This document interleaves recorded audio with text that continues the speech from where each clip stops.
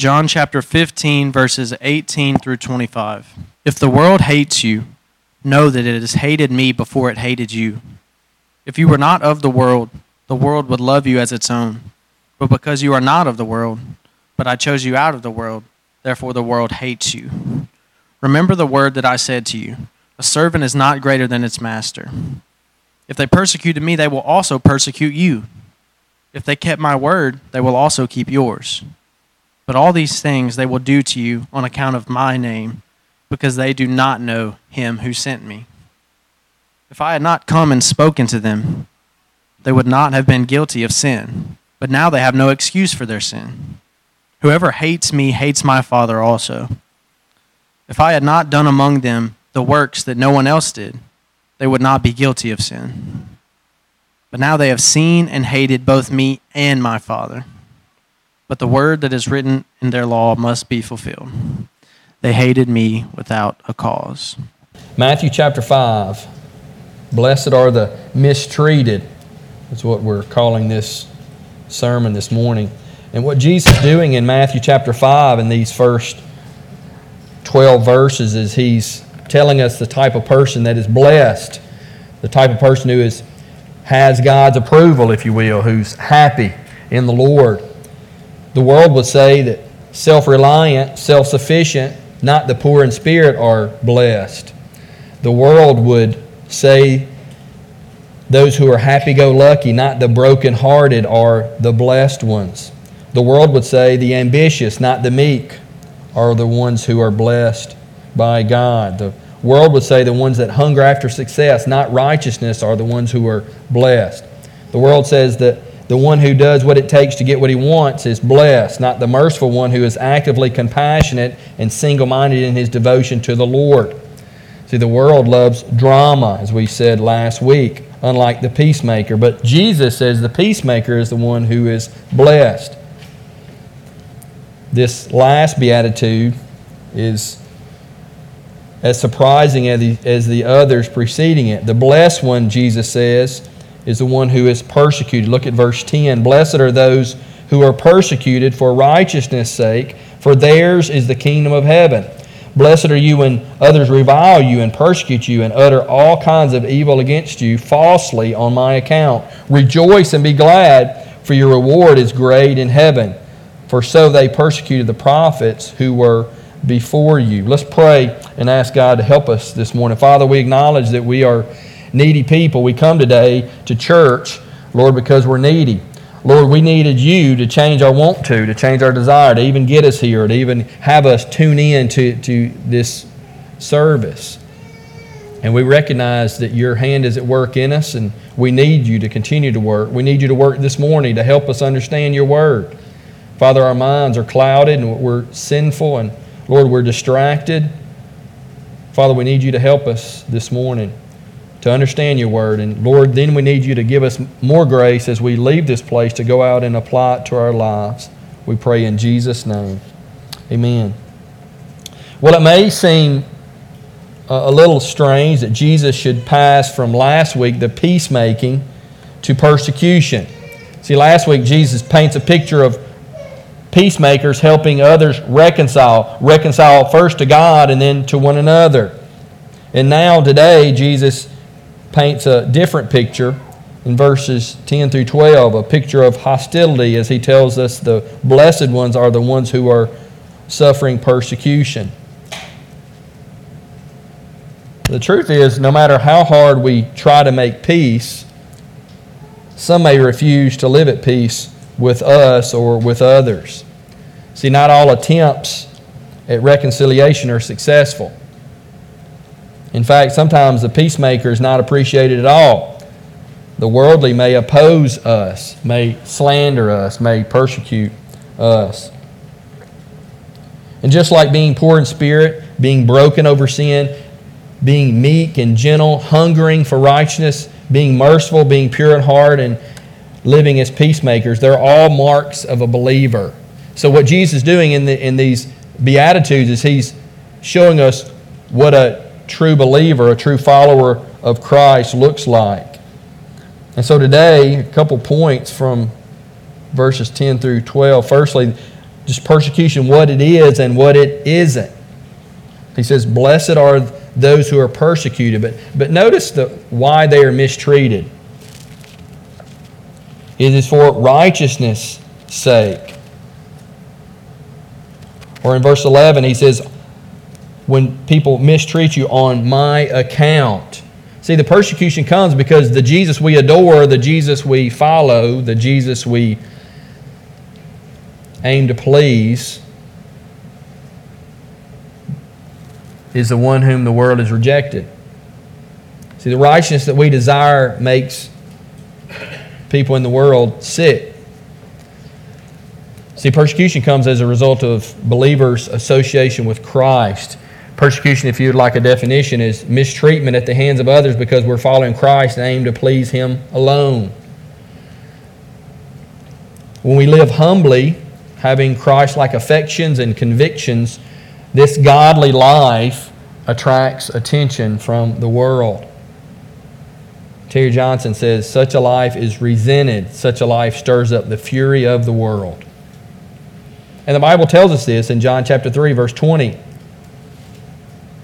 For everyone who does wicked things hates the light and does not come to the light, lest his work should be exposed. Jesus again in John 15, verse 18 through 19. Scripture that Morgan read for us. If the world hates you, Jesus says, know that it has hated me before it hated you. If you were of the world would love you as its own, but because you are not of the world, but I chose you out of the world, therefore the world hates you. Jesus speaking to His disciples. 2 Timothy chapter 3, verse 12 through 13. Indeed, all who desire to live a godly life in Christ Jesus will be persecuted. Pretty straightforward, right? Pretty clear. While evil people and impostors will go on from bad to worse, deceiving and being deceived. So the question is, do we desire to live godly lives pleasing to the Lord? And if we're a believer, we would say yes. Many of us would answer that way. But being poor in spirit runs counter to the pride of men's heart.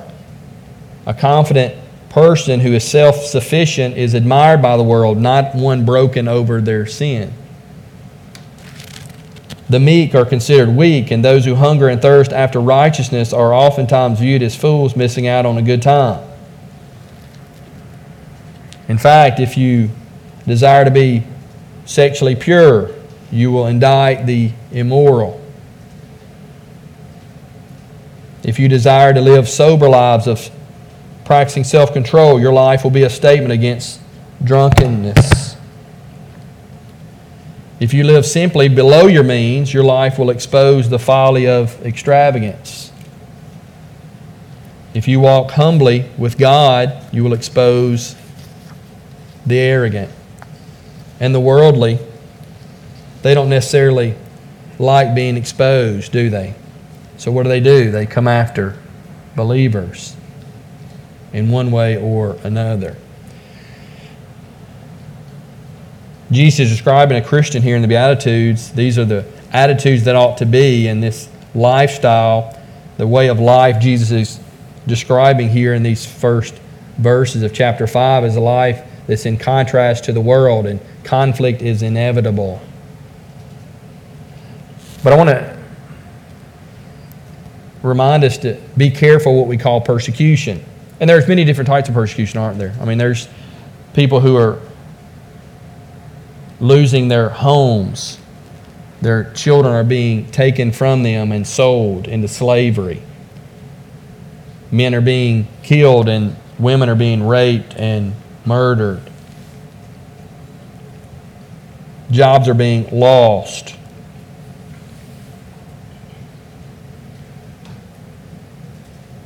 Promotions are being passed over and given to another. Maybe harsh words are said. Maybe you're the butt of jokes in the office because of your stand for Christ. They come in different varieties and different forms.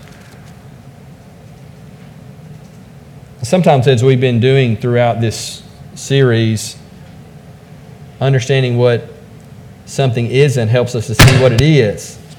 What many times is called persecution sometimes is actually self-generated suffering. 1 Peter chapter 4, verse 15 and 16. But let none of you suffer as a murderer or a thief or an evildoer or as a meddler. Yet if anyone suffers as a Christian, let him not be ashamed, but let him glorify God in that name.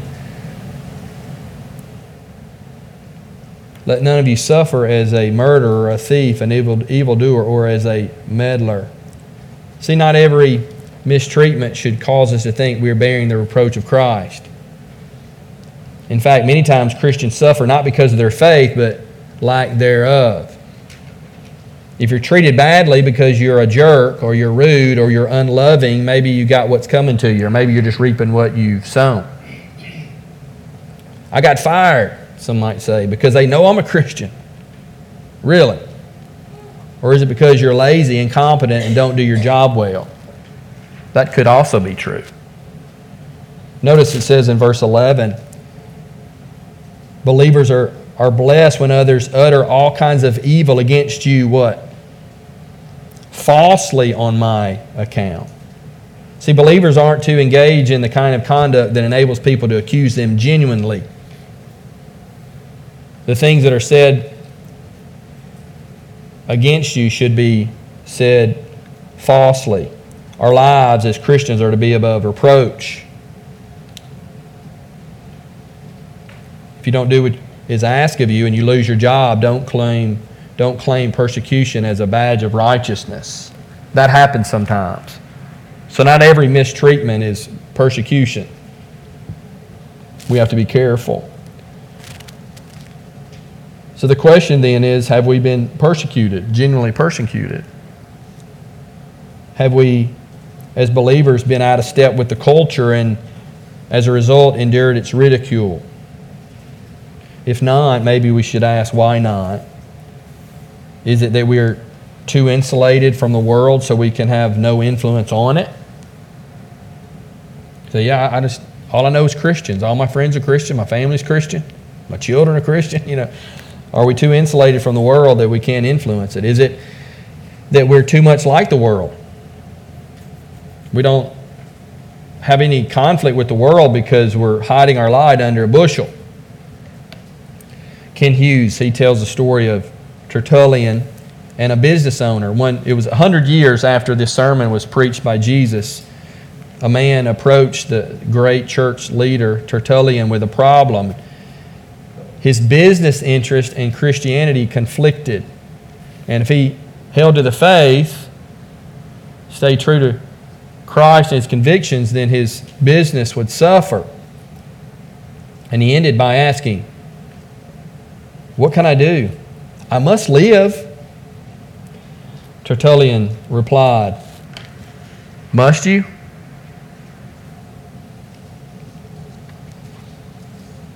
See, there's some things worse than living.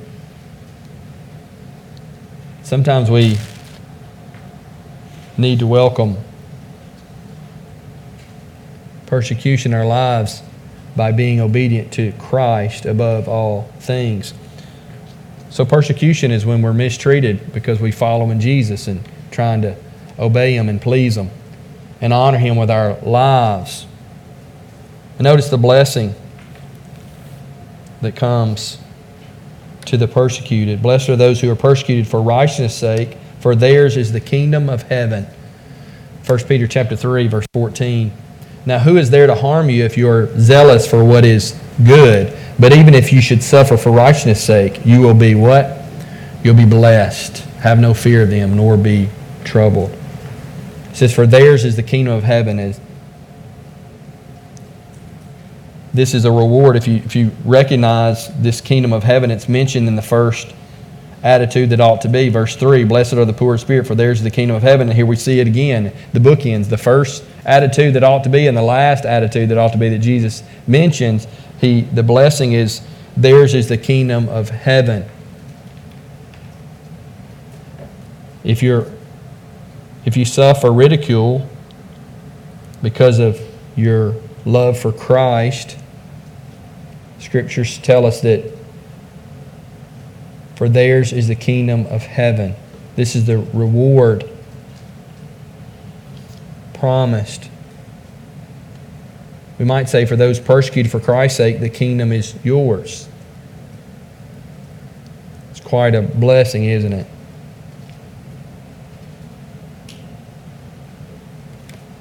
Many people build fortunes, but the ones who build fortunes and make millions, they leave the same thing the pauper leaves. When they leave this world, they leave it all behind. As believers, we won't take anything with us, but for those who are persecuted for Jesus' sake, we will be rewarded in glory. It says, your reward is great in heaven. Many of the blessings that we've seen so far in the Beatitudes, some of those we experienced here on earth, but for the most part, we're going to experience those in the life to come, in eternity and glory, right? And that's certainly true of this blessing. But the wounds and the hurts are like medals of honor. We may lose everything on earth, but we shall inherit everything in heaven. Blake read this verse earlier in our worship time, 2 Corinthians 4:17 and 18. For this light momentary affliction, Paul says this, is preparing for us an eternal weight of glory beyond all comparison, as we look not to the things that are seen, but to the things that are unseen. For the things that are seen are transient, but the things that are unseen are eternal. Dietrich Bonhoeffer, the German theologian, the German Christian he died at the hands of the Nazis. He died right before the war ended. He was executed, and as he left his prison room on the way to the gallows in 1945, he said, "This is the end. For me, the beginning of life." See, that's the reward for those who are persecuted. And we see throughout Scripture the godly looking forward to their reward. Abraham in Hebrews chapter 11, he trusted God and looked forward to the city that has foundations, whose designer and builder is God. Moses considered the reproach of Christ greater wealth than the treasures of Egypt, for he was looking to the reward.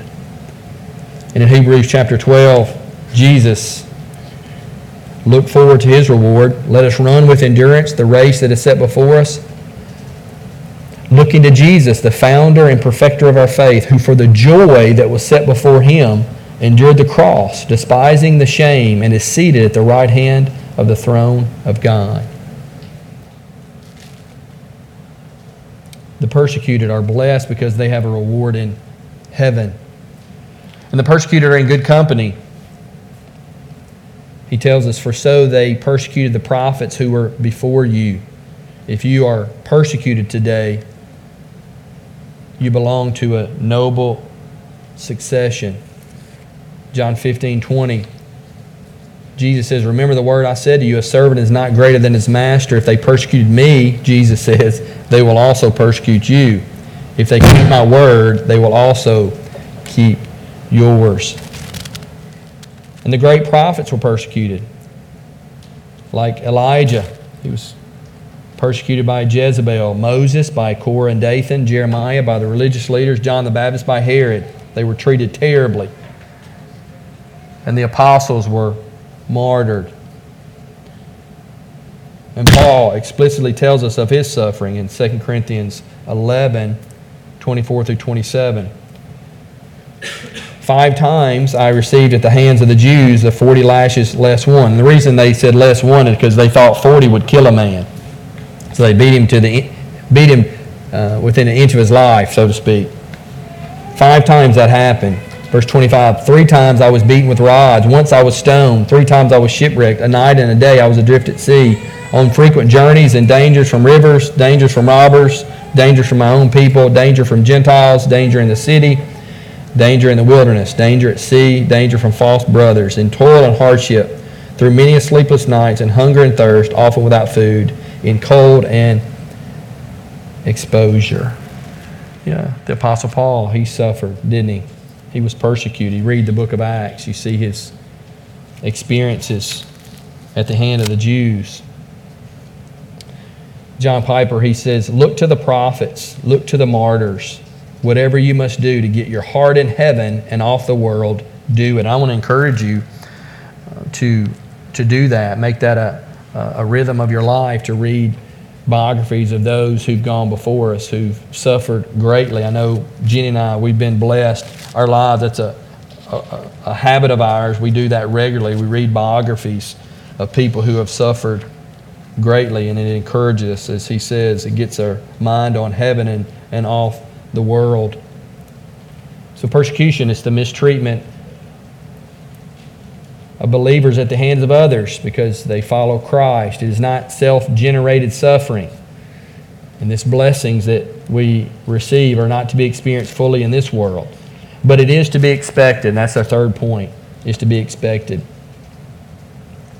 And these Beatitudes, we keep calling them the attitudes that ought to be. Well, this is not an attitude for sure, but it is a characteristic of a believer. I know when we were overseas, we had a brother who was very dear to us. He was called in to the local authorities and was given, he was questioned, and he was given a lot of threats and mistreated a bit before he was released. And later that day, he came to our home, and I wasn't there, but he was in our kitchen, and he was talking to Jenny in a whispered voice, and he told her what had happened that day. And I wasn't home, and he had left. And when I came home, Jenny shared with me what had happened, and we'd been expecting these things to happen, and we knew they did. But this is a dear brother who was very good to us, but also very instrumental in the work in our city. And I was so hurt and bothered by that. And so the next day, when I saw him, I tried to comfort him, and it was pretty interesting. He just kind of looked at me like he was just sharing these experiences like it was just everyday experience. He said, and I was like, I'm so sorry this happened. He says, but isn't this what the Bible says would happen to people who follow Jesus? And I go, oh yeah, you're right. It is. That's what the Bible teaches us. What happened to those who follow Jesus, right? And isn't it amazing how people, I'm not one who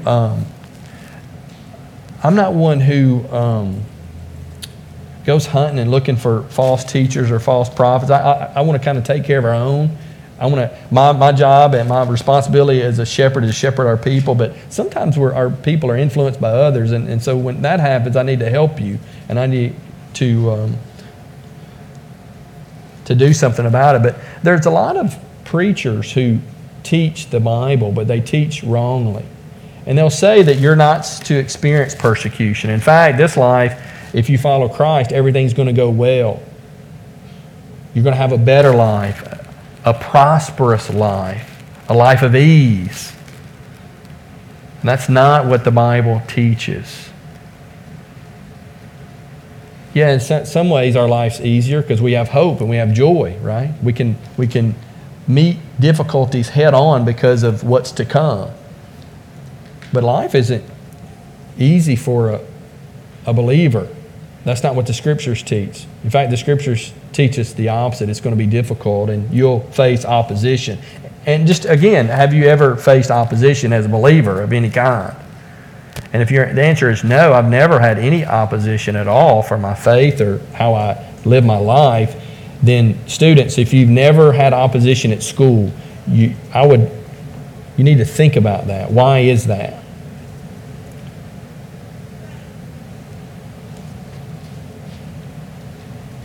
First Peter 4:12 and 13.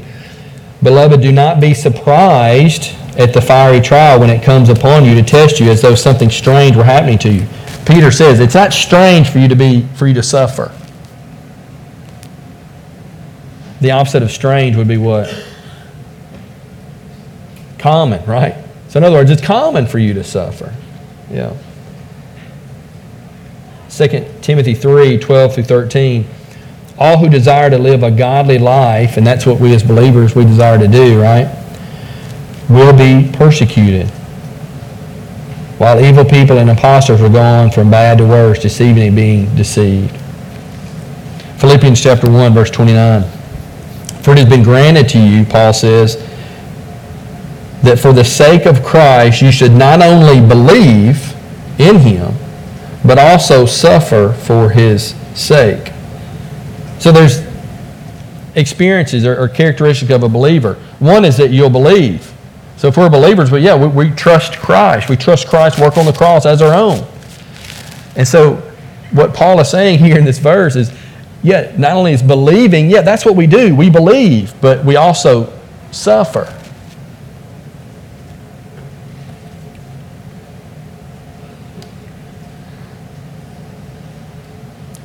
Jesus, He not only told His disciples that they would suffer, but He prepared them to suffer. John 16, 1 through 4.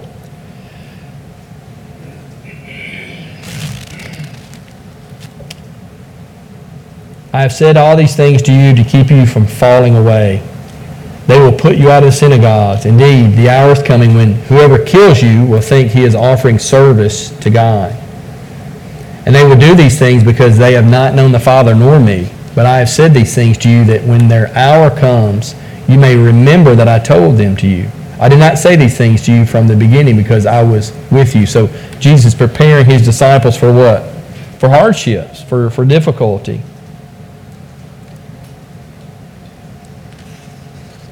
Blessed are the persecuted, for theirs is the kingdom of heaven. Let me read this to you, John Stott. He said, I couldn't put it in better words. I just want to read it, kind of a summary of these Beatitudes. The Beatitudes paint a comprehensive portrait of a Christian disciple.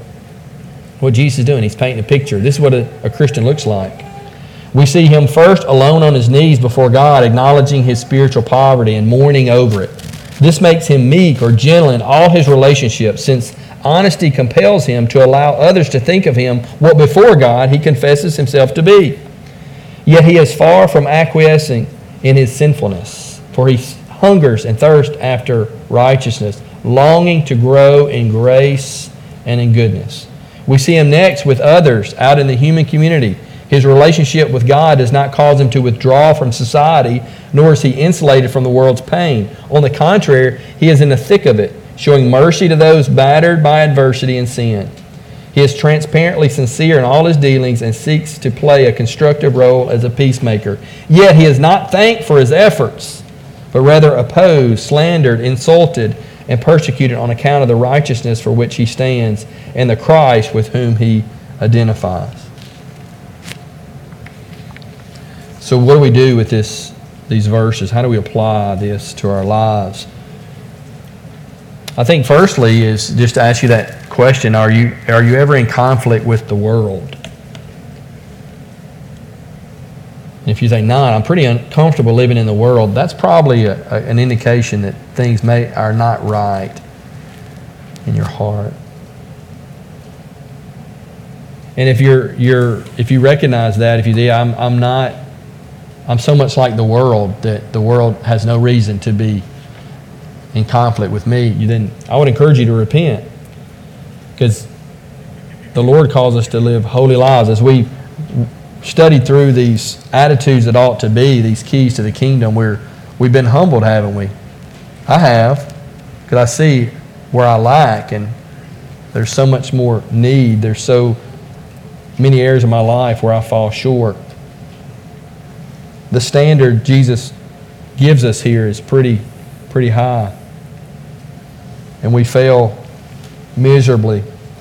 But I want to encourage you, if you're comfortable in the world and you're not ever in conflict, I would encourage you to repent and turn from your worldliness. And the second thing I think we should do is we should rejoice when we do struggle and have adversity and conflict. And how did Jesus expect His disciples to react under persecution? He expected them to rejoice. He tells them, rejoice and be glad in verse 12. And this isn't just any old preacher who kind of nonchalantly says, at a funeral, well, we just have to keep praising God in good times and bad, No, this is the Lord saying these words. This is the talk of the one who has seen something and tasted something and knows something about a reality that most people have never tasted or glimpsed.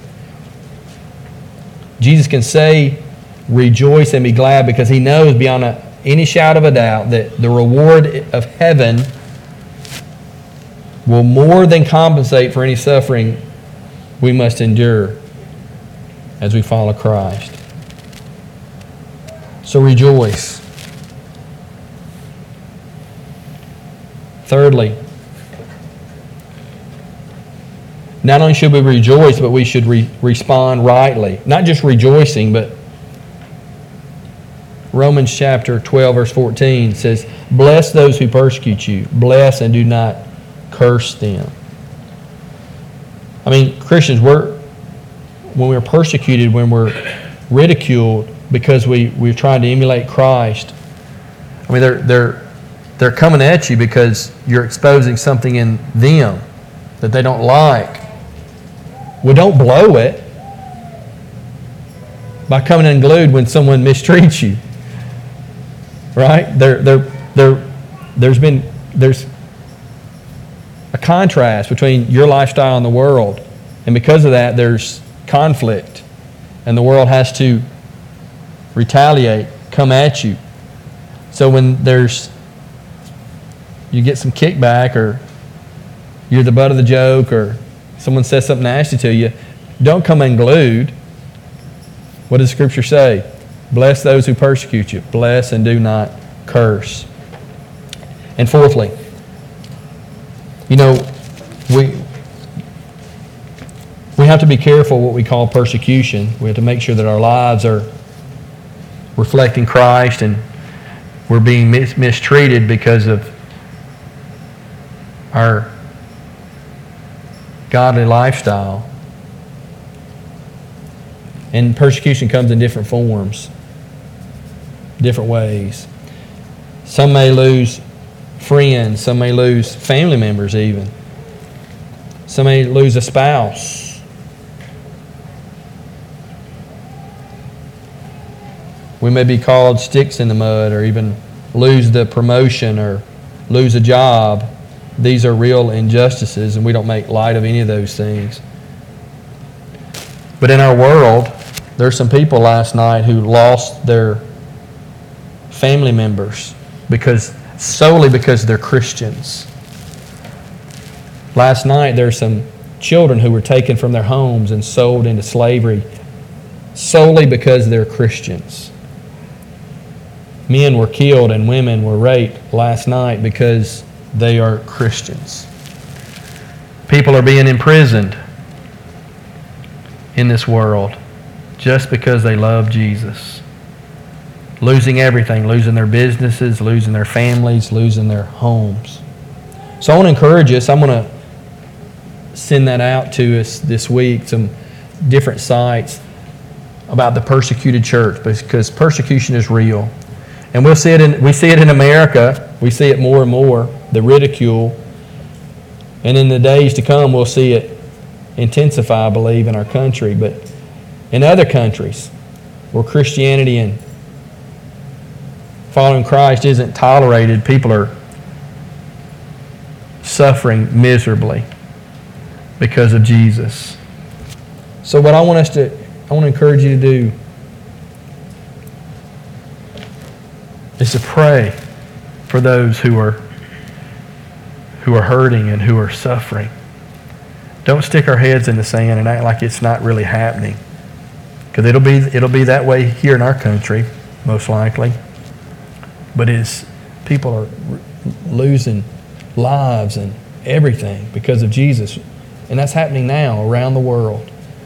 There's so many places, so many countries that are hostile to kingdom causes. So I want to close this just by praying for the church. And like I said, I'm going to send some of that information out to you just so you can kind of understand and know what's happening in the world.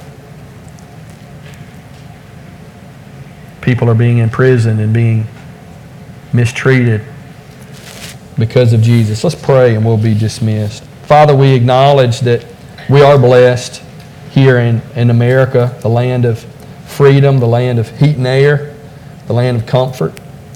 And we are blessed. But Lord, we know that as we live for Christ, as we live holy, seek to live holy lives, pleasing you, we know that ridicule and mistreatment will come. And Lord, we experience that. Father, help us to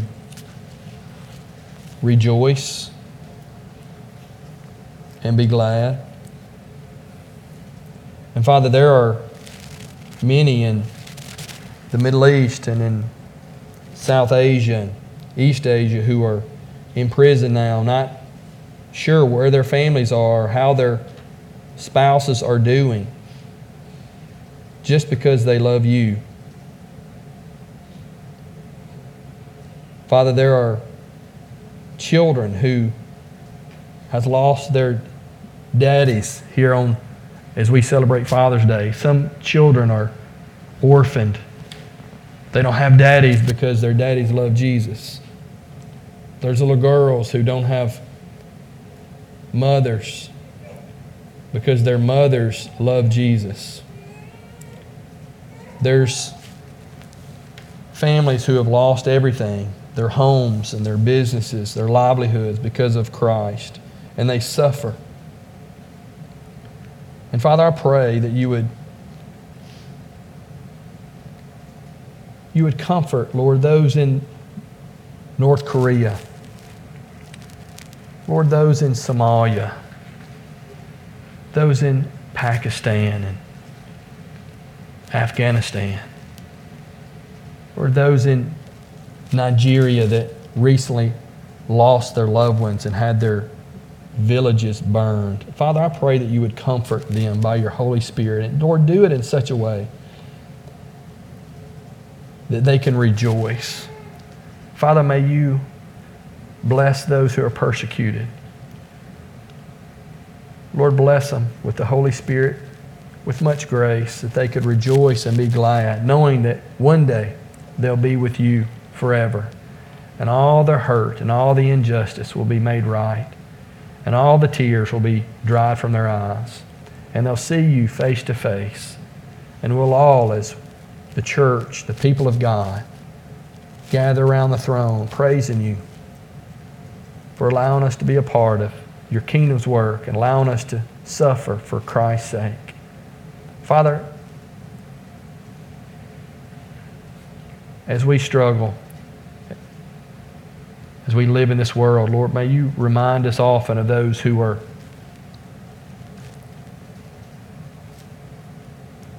being severely punished because of you. And may we intercede, petition you on their behalf. In Jesus' name, amen.